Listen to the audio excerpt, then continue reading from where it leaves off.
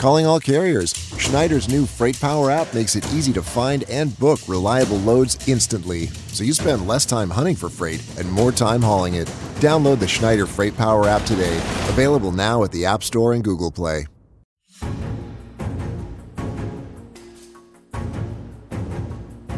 Hello and welcome to 2020 Politics War Room with James Carville, and I'm Al Hunt. We're proud partners with the Stein Institute at American University in Washington, D.C. We have quite a show this week, but first, go ahead and subscribe to the podcast on Apple Podcasts, Spotify, Stitcher, or wherever you listen to podcasts. Every new listener helps, so thank you for being here. We do have a really interesting and I think important program today looking at the white working class voters, a central component of Franklin Roosevelt's coalition and John F. Kennedy's 1960 victory, and then a core of Ronald Reagan's support in the 80s and Donald Trump 4 years ago. Our two guests have thought, researched, and written a great deal about this. David Paul Kuhn, author of a riveting new book, The Hard Hat Riot, about the 1970s seismic and violent confrontation between thousands of New York City construction workers and young college anti-war protesters. It was a critical moment in the move away, he argues, and I think he's right, from the Democratic Party, from their parents.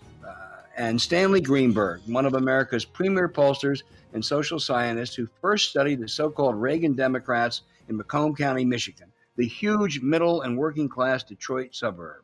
He has revisited Macomb, and he has special insights on how this election is going to be different from 4 years ago. James and I hope to be walk-ons today, basically, you guys. We want you two to dominate this, engage frequently with each other, comparing observations and questions. So let me just kick off with David.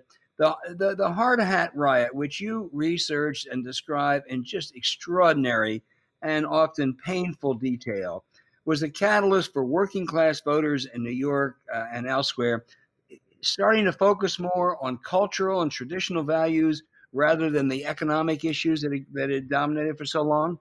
That's right. I focused on it because I wanted to write a lesson of history after the 2016 election. I wanted to return readers and, in this sense, listeners to a time that was not so unlike ours, and in fact, I would argue made our time, and maybe allow for the perspective that time permits.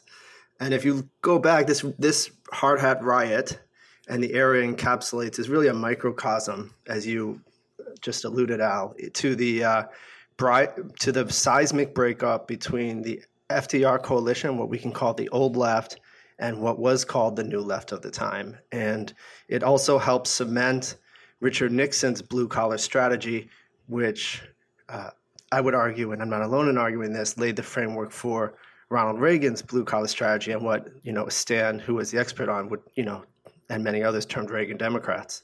Well, I have to tell you, the book, I love this book, but it not just because it's such a powerful rendering and a cry, capturing the cry of working people to be heard, and how that kind of exploded the party politics ever since. But it also led me to kind of relive the period because your introduction and almost everything that I've written about has been about starting my work with Macomb County, and at the core of that was respecting working people, respecting white working people, and why they were turning away from Democrats. But in fact, I'm actually a player, a very bit player, in the story that we're talking about, because my politics was being formed by these events, and they do connect to in the end to Macomb. I've always shared with James, and I think James with me, is that the choice, whether you were for Robert Kennedy or Gene McCarthy, was kind of, in my view, a kind of a defining choice in terms of your politics and your view of America.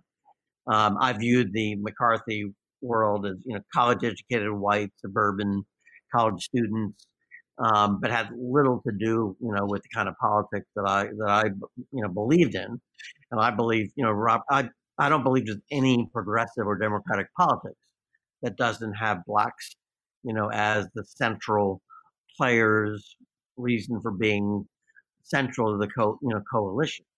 So I was for Robert Kennedy, because I believe that for me, the civil rights, not Vietnam, for me, it was the civil rights era, that was most formative. And I volunteered at night in Washington, D.C. at the NAACP. I was at the organizing tent for the March on Washington. And so the civil rights period was critically important to me. And I ended up working for the Robert Kennedy campaign, developing models, and I actually want to go back and forth on this and how it squares, with David's data, because we developed. We're a group of Harvard students working for Robert Kennedy. We created we would in each primary we would build in the census data. We would look at white Catholics, blacks, college educated in every county, and we'd also have Robert Kennedy's schedule. And we would project each primary and what would be the effect of his, of appearing in a county to affect a future primary. But Robert Kennedy's base was white Catholics and blacks, and McCarthy obviously had a very different, coalition. And take it, just to interrupt for a second, and take it to David's book. David, you really draw a great contrast with Robert Kennedy and his ability to have some appeal to those construction workers as well as African Americans, as Stan just said, versus John Lindsay, who was really, whatever virtues, he was the ultimate elitist. Yeah, I mean, first of all, I argue, which I think is a little novel. Listen, this entire book is standing on the shoulders of decades of writers and scholars and reporters. So it's hard to say what's novel and what isn't. But I argue that John Lindsay's coalition was the beta test for the McGovern coalition. And the McGovern coalition is now really the Democratic coalition, to speak in overly simplistic terms. And I just want to jump off what Stan said, because I have a scene in my book as I'm drawing that contrast between RFK and McCarthy. And McCarthy, there's this amazing moment where, I can't even conceive of a politician saying this today, but it's possible. We've had incidents like this in Democratic primaries where McCarthy told college students that RFK appealed to the less intelligent and less educated people in America. And then he goes on to say something, I don't mean to fault them for voting for him, but he urges them to keep that in mind. And Arthur Schlesinger had this great retort that McCarthy was declaring a revolution against the proletariat. And I have to say, I think that a lot of the New Left inadvertently and sometimes quite advertently was really declaring a revolution against the proletariat. And that proletariat, those middle Americans, to use a term of the day, knew it. And they saw themselves at the deepest level as just the antagonist of the progress that came with the New Left. And that gets to the politics that go below the neck, which I argue and many are really the most central politics of the making of the president. Let me just try one, and then after which James will. And Stan, we all worry about stereotypes, so let's do something definitional here. You remember Alan Barron, and James does. He was a great political analyst who died 25 years ago. He called me one time and he said, "Hunt, which city has voted Democratic more than any city from 1936 to 1984?" And I said, "I know the slightest state, Cleveland, Ohio." Okay, fine. So which religion has voted the most Democratic in those 28 years? Jews, yes, right. Which profession? I said, college professors. He said, no, labor union leaders. I said, fine. He said, so why is it the only Jewish labor union leader from Cleveland, Ohio, Jackie Presser, a Republican? And it kind of is a good warning about stereotypes. So tell us what the white working class is, white working class voters, how you define it, and the dangers of viewing them all as homogeneous. Completely. So first of all, and I'm sure Stan can jump in on this, I would say this. One is we have to allow for the fact that we're using a shorthand that is basically derives from polling. And that is we do class by education, college educated and not. And we do that because education is the best shorthand, I think, and I think experts have decided for generations, for class in American life. Because I'm writing about 1970, I'm very careful with the data. I try to back up everything I can with data to the extent it exists, and most of that is in the notes because I don't want to bore readers.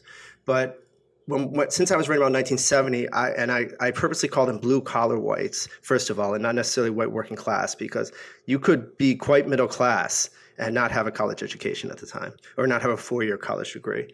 So I often I'm looking at college versus non-college in 1970, but I'm also looking at college versus those with a 4-year degree versus those with some college or really some post high school education and no high school education, and those who didn't graduate high school. At the same time, I mean that does correlate strongly with separating the electorate by, and to this day, separating the electorate by income.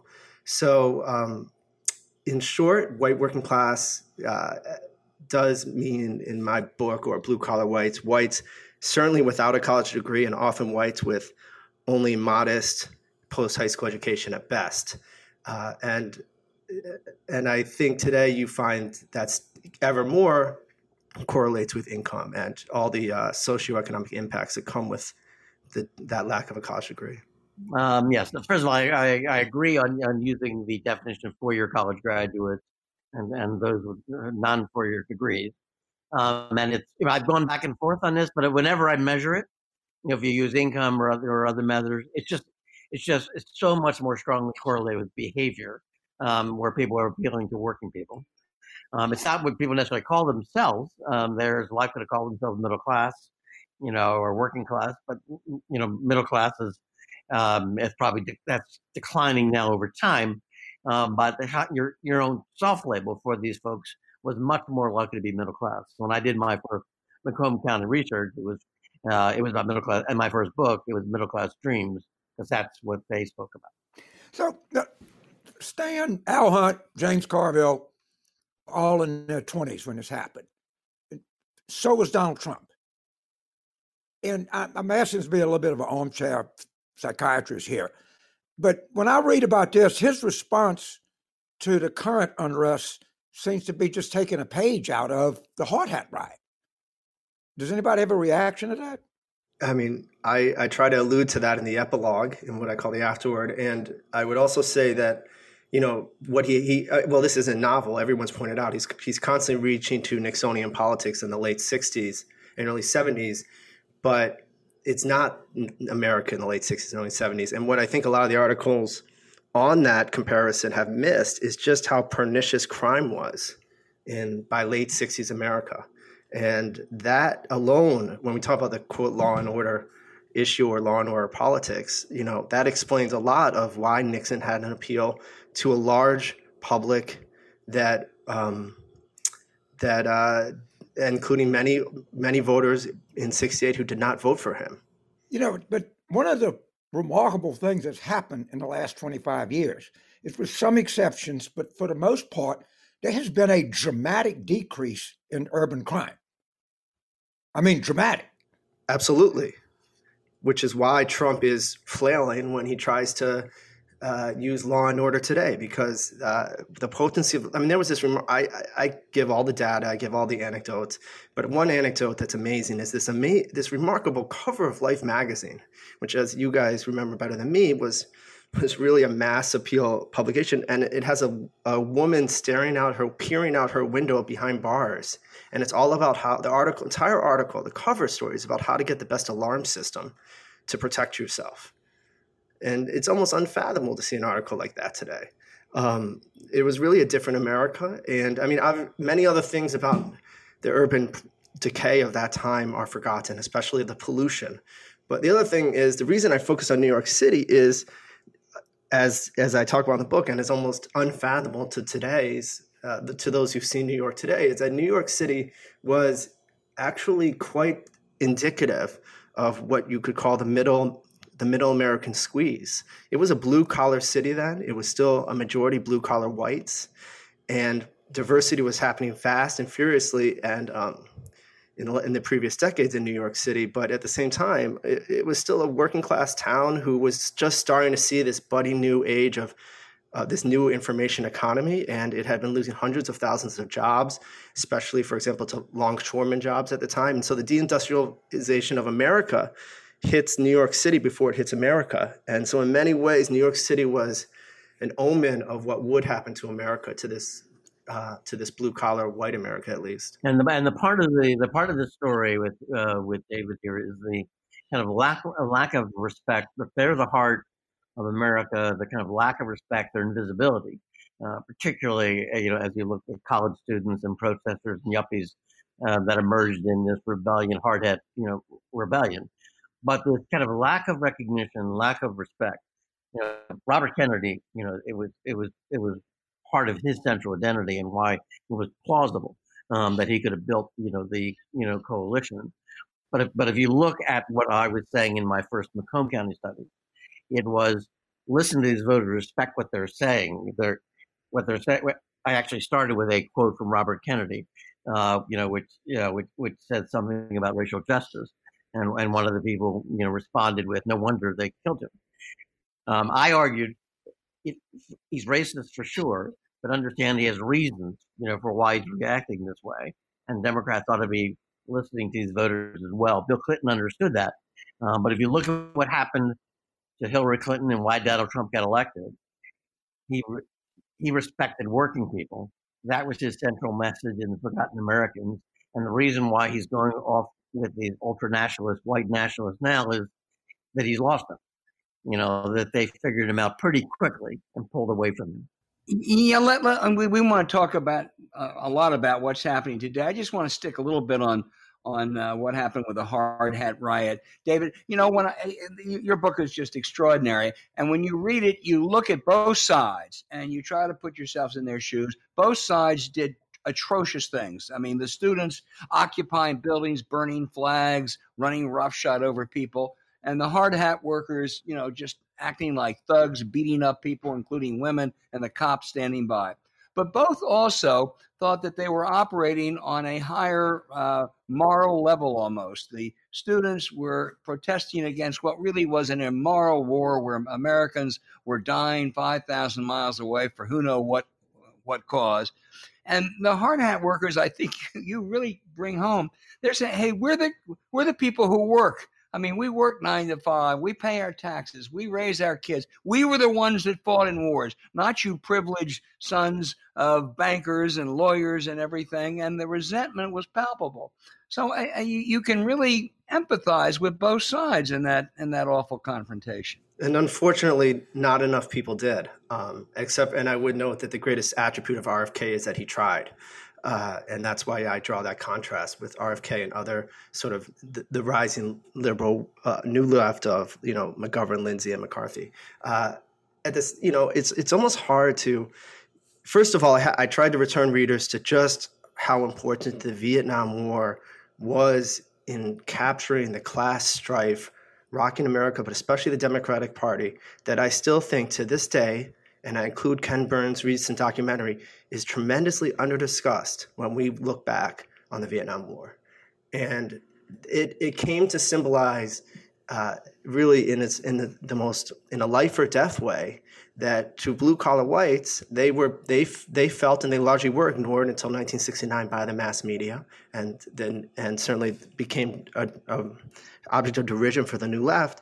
That they felt they were making the sacrifice, and they were, whether it would be war and whether later it would be taking on certainly racially loaded issues like school busing. It was ultimately them who were going to experience busing.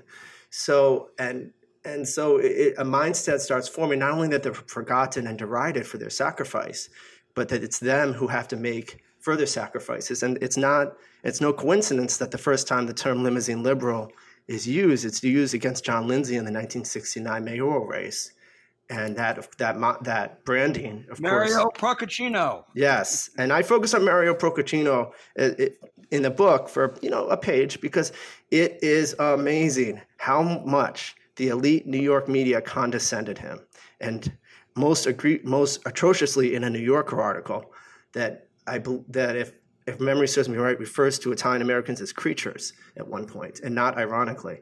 And it was a condescension that would never have been tolerated towards in those circles at that time towards African Americans or Puerto Ricans, who were the largest Hispanic population in America and New York City at that time. And it was acceptable. It was so acceptable that you could write it in the best publications of the time. So one thing to show is one thing you see then and you see now is the psychic weight of that separates these people from the blue-collar whites or the white working class from the college-educated left, and sort of the left that would be the who would start coastal culture and basically govern ghost culture and the information economy. This left, this weight, this cultural weight, would even come to weigh down Democrats who were trying to bridge this gap, and I think that's been true for 50 years, and it began back then. So, Stanley, let me go to you for just a second. I think the most profound gaffe in recent American politics was deplorables. I mean, that just reinforced everything in David's book. And what is really odd about it is that I remember distinctly in 92, Hillary was much more blue-collar oriented than Bill Clinton was. Yep. She was very skeptical of trade, of NAFTA. And something happened over there. But is my recollection right? Do you remember the same thing? We sure do. And first of all, you're right about Hillary's history and in the internal debate, particularly on NAFTA, where she was strongly opposed to it. But you never, I think she hinted at it in one of the debates when she ran for president. But she was very much part of a mindset at that point, and the deplorables.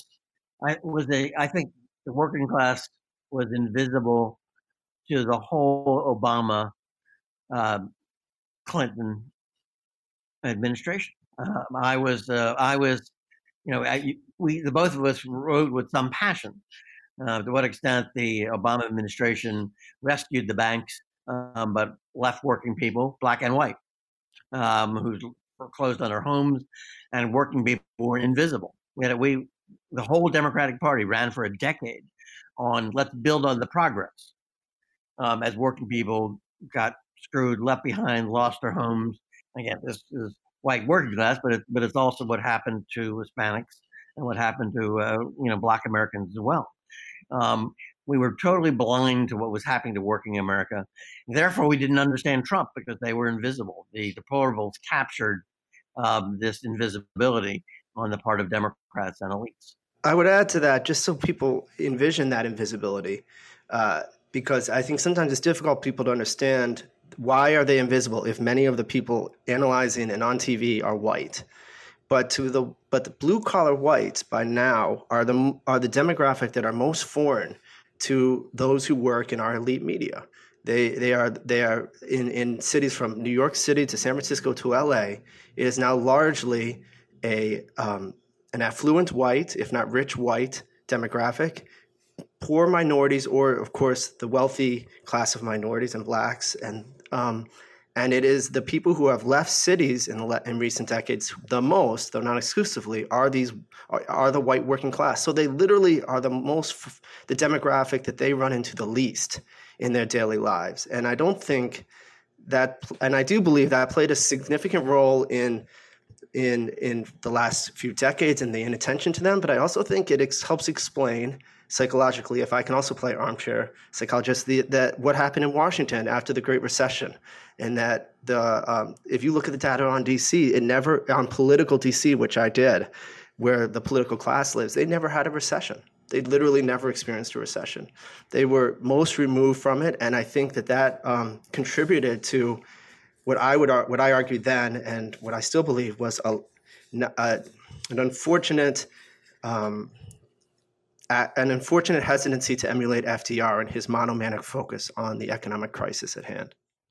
Well, yeah, I agree. But let me ask you this, because I've always been intrigued by this. I mean, things began in 1970, the transformation, as you write in your book, David. But I love to look at 1988 versus 2008, just a couple little things. And Stan, you can explain it. If you take Pennsylvania, a state that James knows well, in 1988, those Shishi, Chardonnay, and Brie Philadelphia suburbs, Montgomery and Chester and Bucks, they went overwhelmingly for George Bush, 60%. Michael Dukakis was lucky to get 37, 38. In the western part of the state, Westmoreland and Washington, really, these are the working class, overwhelmingly white districts. They went 59, 60% for Dukakis. 20 years later, a total flip. I mean, Obama carried Montgomery and Delaware huge, and the Republicans carried the West. And I think the same thing was probably true in a number of other counties. Why? What happened in those 20 years? Mm-hmm. Well, first of all, the Democratic Party, from every year has become increasingly the party of college-educated voters. If you look at, suburban, and you look at Michigan and look at Oakland County, you look at it compared to Macomb, every year Democrats did, better and better. It's part of why, Rahm Emanuel was able to help lead a win back of the Congress, because the suburbs just became more and more Democratic. It was just inexorable that Democrats, that the college-educated postgraduates were aligning with them, and that, and there were an increasing proportion of the country that had four-year college degree.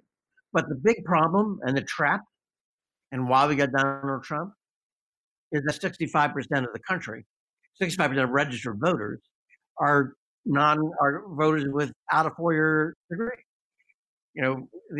Right now, white, non-college graduates are 46% of the electorate.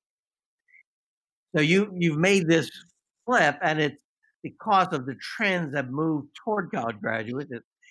It's been all right, but you actually lost very dramatic elections because the white working class revolted. So why did Obama? We all can agree that race has been a factor in the Republican right wing resurgence, and sometimes it's exaggerated. But why did Obama? I think he carried Macomb, rather handsomely both times. Why? Oh, I mean, it's. I think irrefutably the Great Recession. I was writing into the wind at that time in those right. about. I mean, listen, Stan, you're the pollster of, decades of experience, and I don't want to tread too far in your territory, but I broke out that exit polling every which way. I looked at all the data on weekly polling. I wrote a huge piece at the end of the 2008 campaign when I was at Politico on how I thought there was basically arguing that there was an absurd amount of hyperbole about what had changed. Listen, you have to set aside the immensely historic, important fact that it was the first African American to become president in a country with the original sin of slavery, and probably the first African minority to become president in a pluralistic democracy, frankly. So that's all exceedingly and historically important, and has gotten its due and should continue and will. Now, put that aside for a second. Everything else, all the hyperbole after that election was largely BS.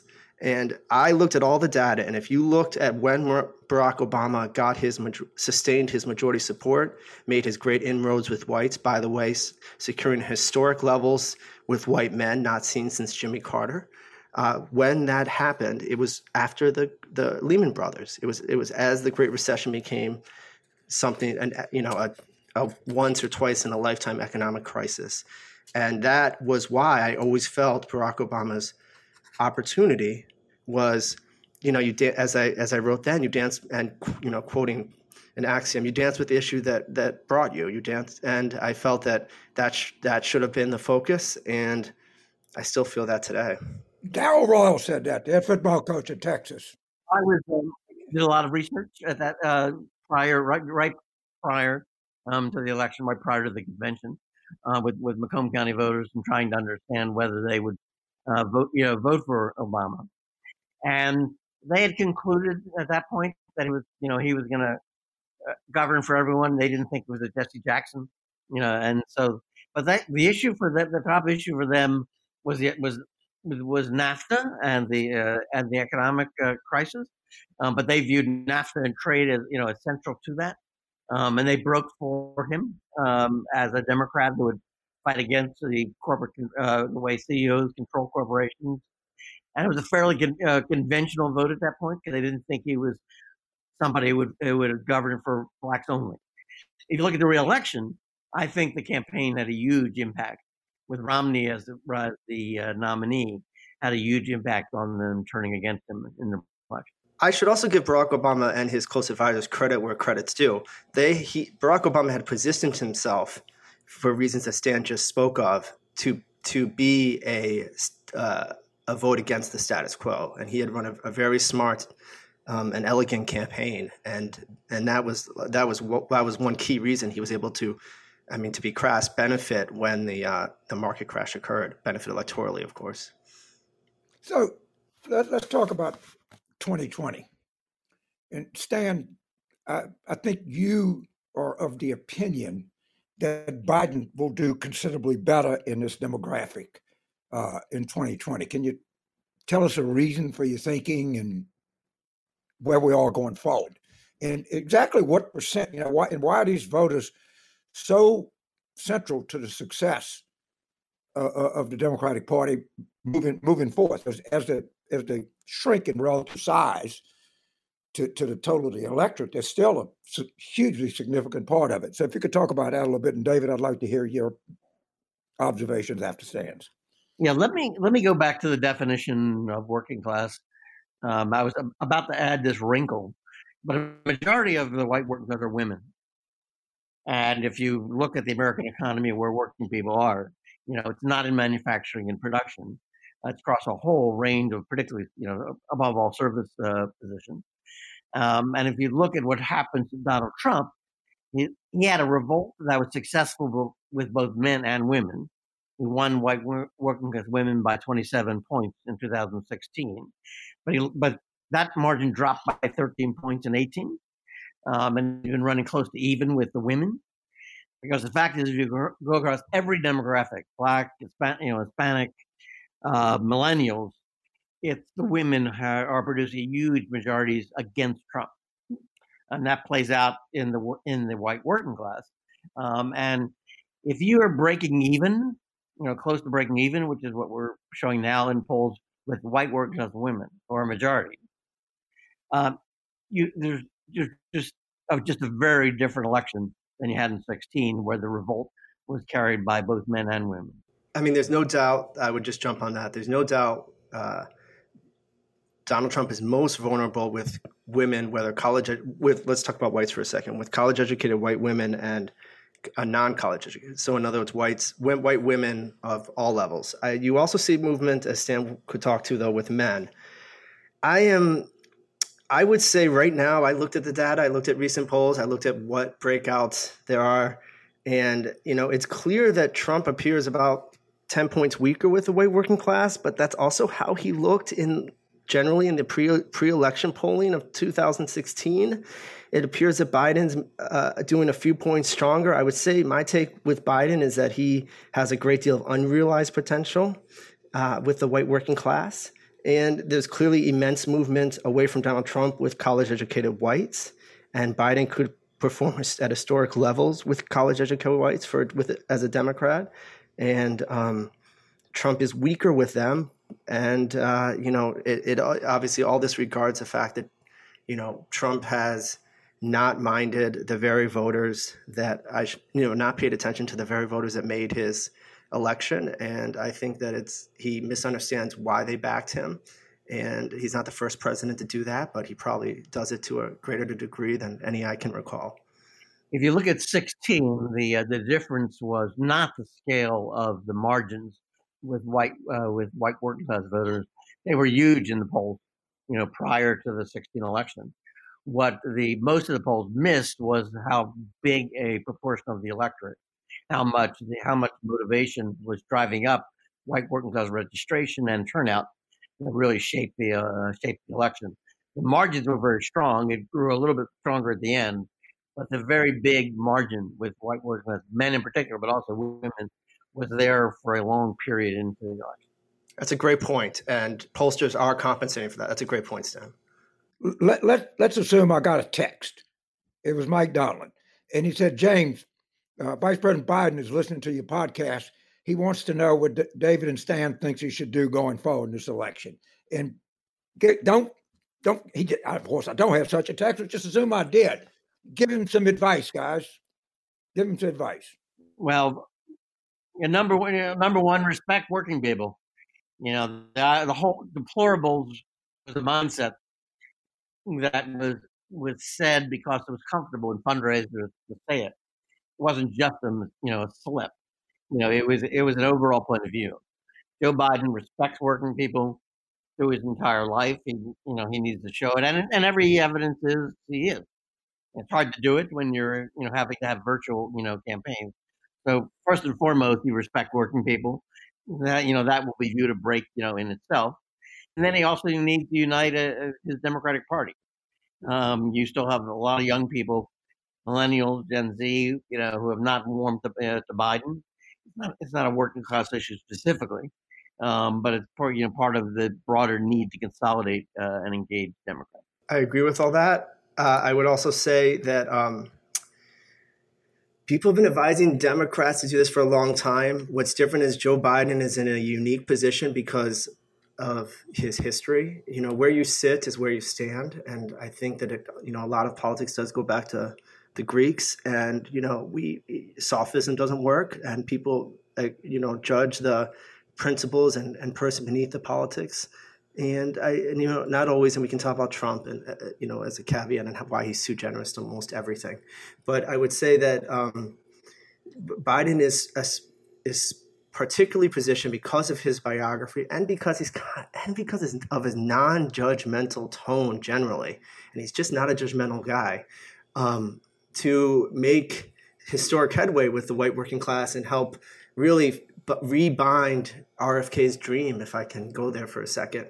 I mean, this is a long-standing problem. It's profound in my book focuses on the era of the late 60s and early 70s for a reason, because if you I always look at platforms, and if you look at the Democratic platform in 1972, as I point out in my book, the jobs section led with youth unemployment, and then it mentioned farmers, and then amazingly talked about substantial unemployment among aerospace technicians, teachers, and other white-collar workers. But at the time, the majority of the Democratic base is blue collar.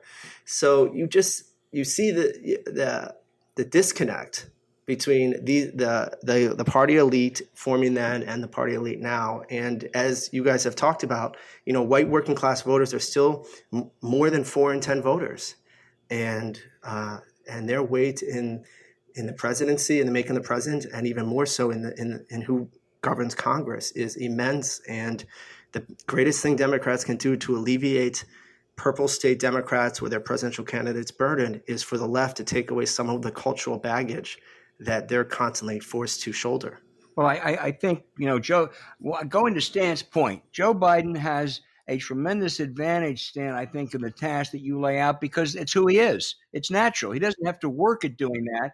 And whatever her real beliefs were before, it's not just the deplorables that was, one of the worst comments of all times.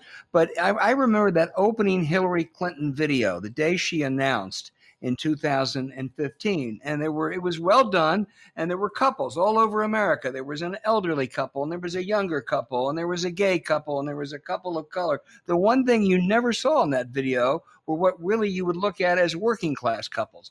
I don't think that would be Joe Biden's opening message, because I think it's, as you say, it's who he is. I also think Biden, like RFK, I don't want to overstate the comparison, okay? It's dangerous. RFK has achieved mythology in especially among political reporters, but Biden, like RFK, has some leeway with black voters in that one reason RFK could talk about common plight in 1968, which was not a fashionable point of view, by the way, among the punditocracy. The reason he could talk about what was the common plight was because he had credit on civil rights with black Americans. And, and so he could appear tough. He was seen as tolerant enough to appear tough on crime. And again, crime being a heavily racially loaded issue in the late 60s, much more so than even today. But at the time, I would say that what Biden's opportunity is similar in that if he has a chance if he can ignore Twitter, and if he can ignore the naysayers because of his standing with African Americans, I think he has a real opportunity to talk about the common plight of African Americans, Hispanics, Asians, at least working class Asians, and of course the white working class. And I think that very few Democrats have had that opportunity because it's because Biden, as you all have talked about, has the biography for it to be believable. Let me build on that, because when you go back to Macomb County and why Obama was winning, you had a working class that was really angry at CEOs that sold out their own companies, huge compensation, outsourcing, jobs abroad, supporting these trade agreements that were killing their own companies. And what is a common thread here is an anger about corporate America dominating, politics. It's not just the identity being blue collar. It's also what's happened to politics, where corporate big money dominates politics and means politics doesn't work for working people. And Donald Trump has displayed that on such a scale that he's broken the hold he had on working people in the midterm elections, but it could be even bigger in the presidential. I think a terrible mistake Obama made was listening to Tim Guyton and Eric Holder and not going after any of these bankers. I think that just drove people nuts. That they just walked there, got away with it. I'm sure if you look back on it, they had to do it. Economics not a morality play, but it's almost like they enjoyed doing it. And I think that's what people felt, and that cost us a lot. Well, they didn't have to do it, James. First of all, you're right. I think I'd give them a 95 on how they rescued us from the abyss. But you're absolutely right. The one thing they didn't do, and you saw that when you talk to people in places like Western Pennsylvania, Michigan in 2016, nobody who was a big shot suffered. Nobody went to jail. No one was prosecuted. And I think to bring it up to when I read these stories like yesterday about all these special fat cats that are getting federal monies now and no one's going to look at it, I think Trump, Stanley, could suffer the same problem this time. This could be a real ripoff. Absolutely. TARP, the bailout of the banks was perceived to be Obama's main economic policy. And it came with bonuses and no accountability and nobody going to jail. At the same time, nothing was done, about mortgages and people,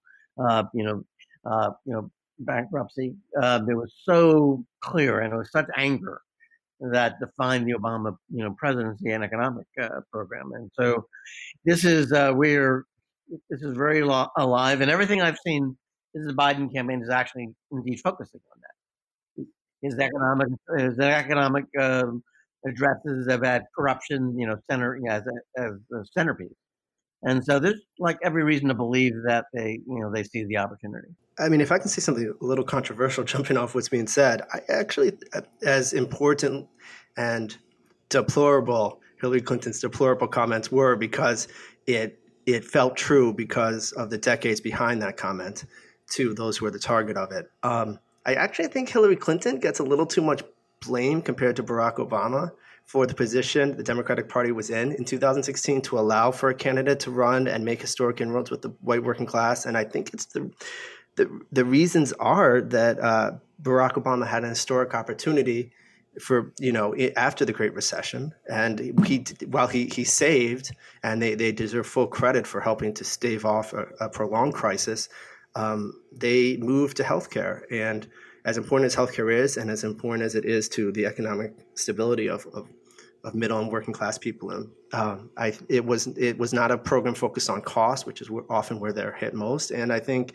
as I was writing then, if you looked at the data, to many lower and middle class whites, they felt they were bailouts for the bigwigs and bailouts for those below them economically, but that they were all over again just put to the side and told to fend for themselves. And then you would read these awful articles about blaming down in the elite media, like, oh, maybe it's testosterone for the guys who are losing their factory jobs, or maybe it's they should just move. And it's as if it's so easy to uproot your life. And it was just I just think that there was a lot of missed opportunity there, and I don't think recent historians have grappled with it fully. In real time, James Carville and I tried to persuade the White House that they are missing working people. There's a working class revolt, ongoing that's going to shape the midterms and down ballot. And Anna Greenberg and I, wrote an op-ed in the New York Times after the 2016 election. Is Barack Obama responsible for the Democratic loss? Stan, Macomb County, it votes today. How does it go? I'm not going to say without. I think Biden will do very well. Well, now is that over 50%? It's pure based on hope. I've been on hold in terms of going back into Macomb, and I'll go back soon to get my own reading. But look, if you look at what happened in the midterms, the Republicans got slaughtered in Macomb County, and if I'm looking at the statewide numbers right now for Biden that look close to the midterm numbers, I think Democrats should be encouraged. So let me just make a point about culture and how it permeated.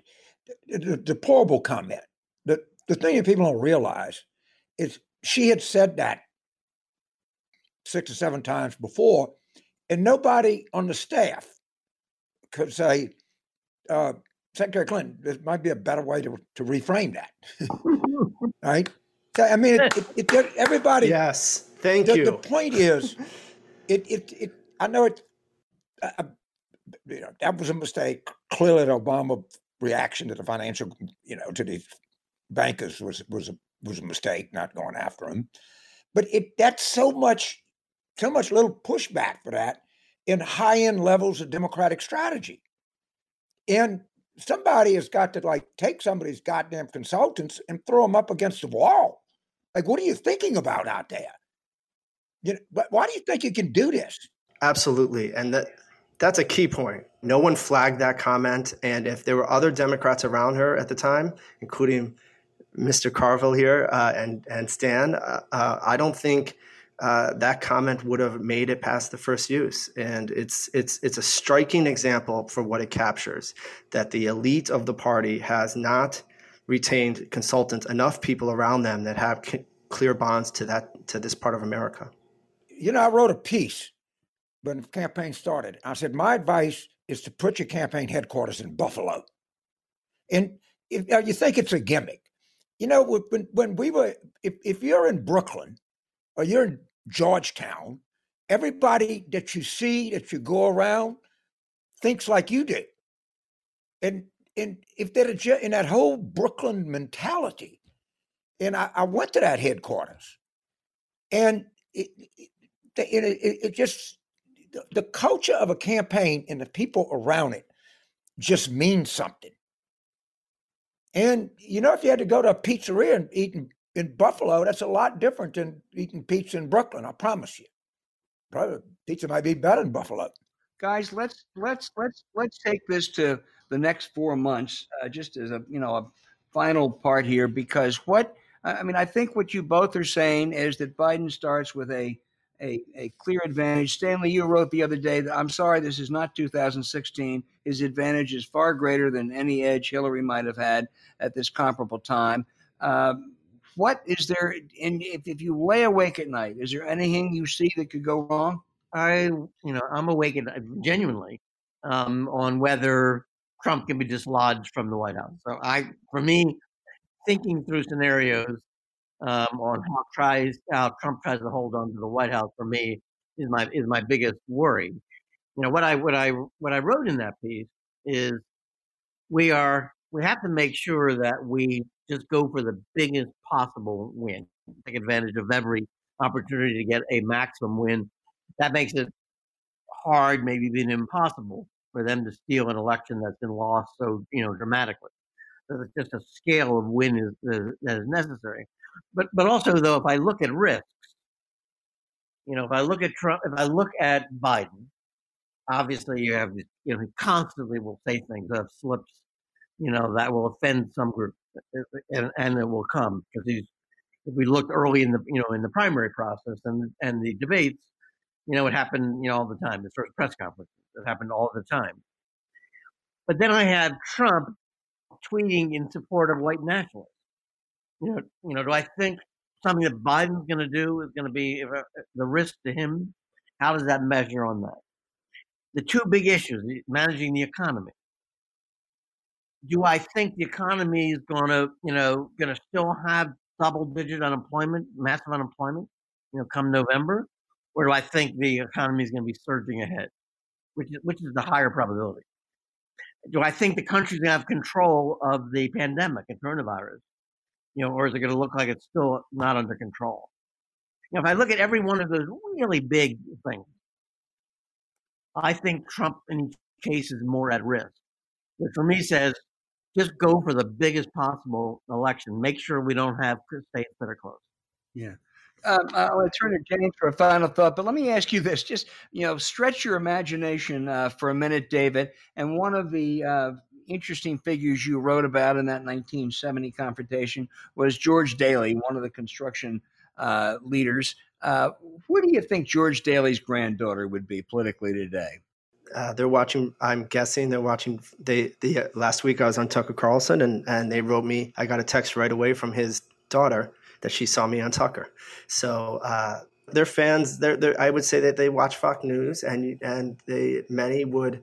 I don't want to talk particularly about anyone and guess their politics. It's a very private thing, but it's clear that people in her world are much more likely to that part of Long Island, which is still blue collar. We are much more likely to support that blue collar white are much more likely to support Trump and much than sort of anywhere in the 5 boroughs, with the exception of Staten Island. And I would say that they are where Joe Biden's opportunity is. That but I think that part of that opportunity and the ambition and the strategy that could put Democrats, especially in Congress, in a better position comes with some humility and that this is a 50-year problem. And, there's a reason I end the book on the 72 campaign, because that 72 convention, the delegates were diverse by sex and by race, but, nearly 4 in 10 of the delegates had attended graduate school, which is like tenfold the share of graduate degrees at the time. The average wealth of the delegates was twice the typical Americans. There was just very little attention to what had been the central focus of attention of the Democratic Party during the FDR coalition. And I think that foretold what is still a problem for the Democratic Party. And Joe Biden is in a unique position because of his story and because of generally who he is, to help ameliorate that longstanding historic weight and problem, that albatross on the Democratic Party. So, David, give me a little bit of your biography. Tell people where you grew up and where you went to school. How does this guy come up with this book, I think one of the most perceptive books on politics this century? Give me a little bit of, who is David Paul Kuhn? I spent most of my youth in Milwaukee, Wisconsin, in the suburbs of Milwaukee. The wild counties in the North Shore, but in the part of I was in Glendale, which at the time you would say was much more Catholic, much more Reagan children of Reagan voters, but right near Fox Point and Bayside, which were certainly the college educated and much more affluent parts of what is the North Shore suburbs of Milwaukee. And I think, and then I went to a University of Wisconsin, but I didn't go to Madison. I went to Eau Claire just by accidents. They had the only world religions major, and I was interested in religion then, and they had a very good journalism program. So I went there and got financial support to go there. And I think that, looking back, to be honest, I think that was deeply formative in me realizing that even as I spent years in Washington and New York City and she areas, I would say, of those places, to sort of really keep me tied to what I still, think is the potential FDR coalition and really voters who have been disrespected and forgotten by both parties and the powers that be in America. So, Stan, very quickly, tell us about where you grew up in your childhood and your parents. What was your socioeconomic status? I grew up in Washington, D.C., but not in the Shishi areas. My father was a self-taught engineer, but did not have a college degree, so couldn't get a very strong job. We lived for a number of years in an all-black neighborhood in D.C. When moved to a kind of lower working class Jewish neighborhood. No member of my family had gone to college yet. Was part of the desegregation and busing in Washington, D.C. After the Supreme Court decisions. Went to Miami University in Ohio to college. Went to Harvard to graduate school. I said that formative for me was, I believe, living in an all-black neighborhood, but also the civil rights movement was my first politics before the Vietnam War. And that came together when the anti-war candidates, and you then had to choose your politics when I was at Harvard. But I'd gone to Miami to a state school, before that. Right. Okay. I think it's very important that our listeners or subscribers or whatever they are know something about the people who are just making these brilliant point after point after point. I'm turning back over to Al. I knew this was going to be a great show. It exceeded any expectation that I have. I honestly say this, but with humility or something. I don't think you get more insight in American politics possible than you got in the last hour on this show. Over to you, Al. Well, I would concur totally, and I would urge all listeners, buy The Hard Hat Riot by David Paul Kuhn. It is really great, and all of us are waiting for Stanley Greenberg's return to Macomb County so he can tell us what's going to happen. And Stan, one thing, that county has doubled in size in 50 years, and the politics and the demographics aren't much different. So what you find out there will be of interest to us all. Albert, tell them about the Robert Drew movie, because we talked about Robert Kennedy a lot, but tell David and Stanley about that film. If you guys haven't seen Crisis, you really ought to. It is and Stan, as a RFK, person, it captures RFK. These filmmakers got total access to Robert Kennedy and George Wallace during the Alabama desegregation confrontation. Wallace standing in the schoolhouse door, even to the point of where they were in the Oval Office filming a session with Robert Kennedy, the president, and top advisors. And it really, you appreciate Robert Kennedy anew if you haven't seen it. Right. And D.A. Pennybacker was a young assistant director. And the War Room you can see the similarities in the Cinema Verite where it was shot. It's called Crisis. Have you seen it, David? I have not, and I just wrote it down. So I'm going to. Yeah, Robert Drew. Robert Drew is the director. It's so riveting. You can't. It's like The Godfather. I'm excited. It sounds amazing. I always love discovering new media. Well, you guys have given us so much. I'm glad we can give you a little bit at the end. But as James said, this has been an absolutely fascinating show. I've learned a lot. James has learned a lot, and I know all of our listeners have. David and Stan, thank you so much. Take care. It was really, really my pleasure. Thank you.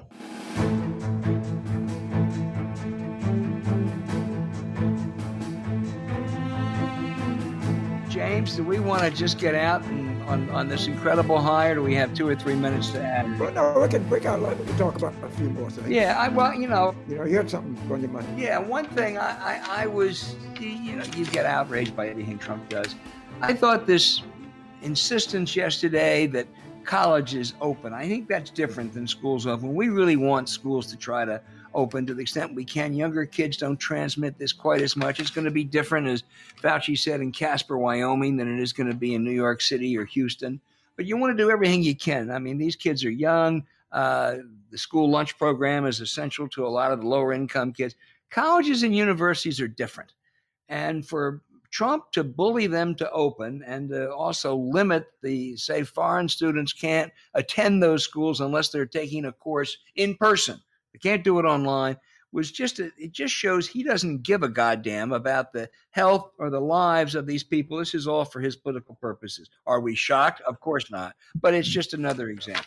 I mean, I told LSU I'm not, be 76 in October. There's no way that I would go to teach in a classroom. Right. I mean, no way. And a lot of the faculty are not going to go in at any of the schools. Yeah. I mean, this thing is difficult really difficult going forward. Social distancing and 20-year-old college students are mortal enemies. That's just not why you go to college, to socially distance. But James, you had a thing about Mary Trump's book that you think is going to be a big deal. Yeah. All right. This is the way that people view it. It's 5 takeaways from Mary Trump's book. And the big news is he got somebody to take his SAT, because every journalist, commentator, everything, always wants to go in a good graduate school. Or the financial stuff, he screwed his brother out of some money. And people will say rich people always do that. The one thing in there is that he mocked his daddy when his daddy had Alzheimer's. Every person in the world, every person has had experience or is going to have experience with this kind of thing, and they know it. And it's just, to me, it's a prime example. If somebody takes away cheating as the SAT, as opposed to being the big takeaway, as opposed to his daddy inherited $600 million from, he turned on him. I mean, he turned on Roy Cohn when Roy Cohn got AIDS. All right, you would say that's Trumpian Roy Cohn, and it's a rich Manhattan lawyer, it's Manhattan people. This, if this is brought out in the right way, this is going to cut, man. I mean, I think about my mother had it. Everybody. I mean, it's part of life. And what kind of son of a bitch would mock his own daddy? God, man, it's just sickening. And again, I go back to the cultural problem with people involved in high-end politics. They just talk to each other. And that was a problem with Hillary's campaign. It's a problem with Obama's high-end and his administration. And they have any, I'm sure they'll get people to say it's not true, but it is. And that just the allegation is going to hurt him. Oh, that's what I think. I'll be stunned. Of course it was true. And that's what he is. And there's more to come. Listen, this has been really we've had an hour that we could have had 4 hours. It was just so good. And James, you're out in the Shenandoah, still stay safe. Give Mary a hug. And I want to thank everyone for listening to 2020 Politics War Room, and follow the show on Twitter at Politics War Room. And more people have been emailing us, so we hope you'll do that. politicswarroom@gmail.com. That's politicswarroom@gmail.com. Tell us where we're right occasionally and also where we're wrong. If you have a comment or question for us, we appreciate the feedback. Thank you for subscribing. Please rate the show, be kind, and tell your friends who are excited to see some change in this election that we think we're going to be in the forefront of telling you about that. Tell family members or any friends to tune in to Politics War Room. We'll talk to you next week. Stay safe and stay healthy. James, have a good weekend.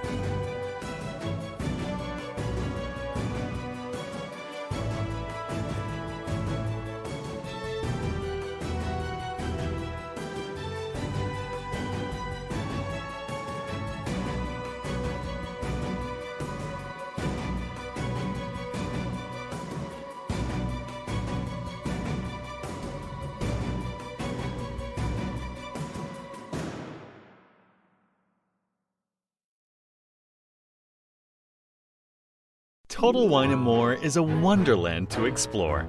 Thousands of wines and spirits, unexpected pairings, and great gifts. Low prices and helpful guides make the holidays magical at Total Wine & More. Drink responsibly. Be 21.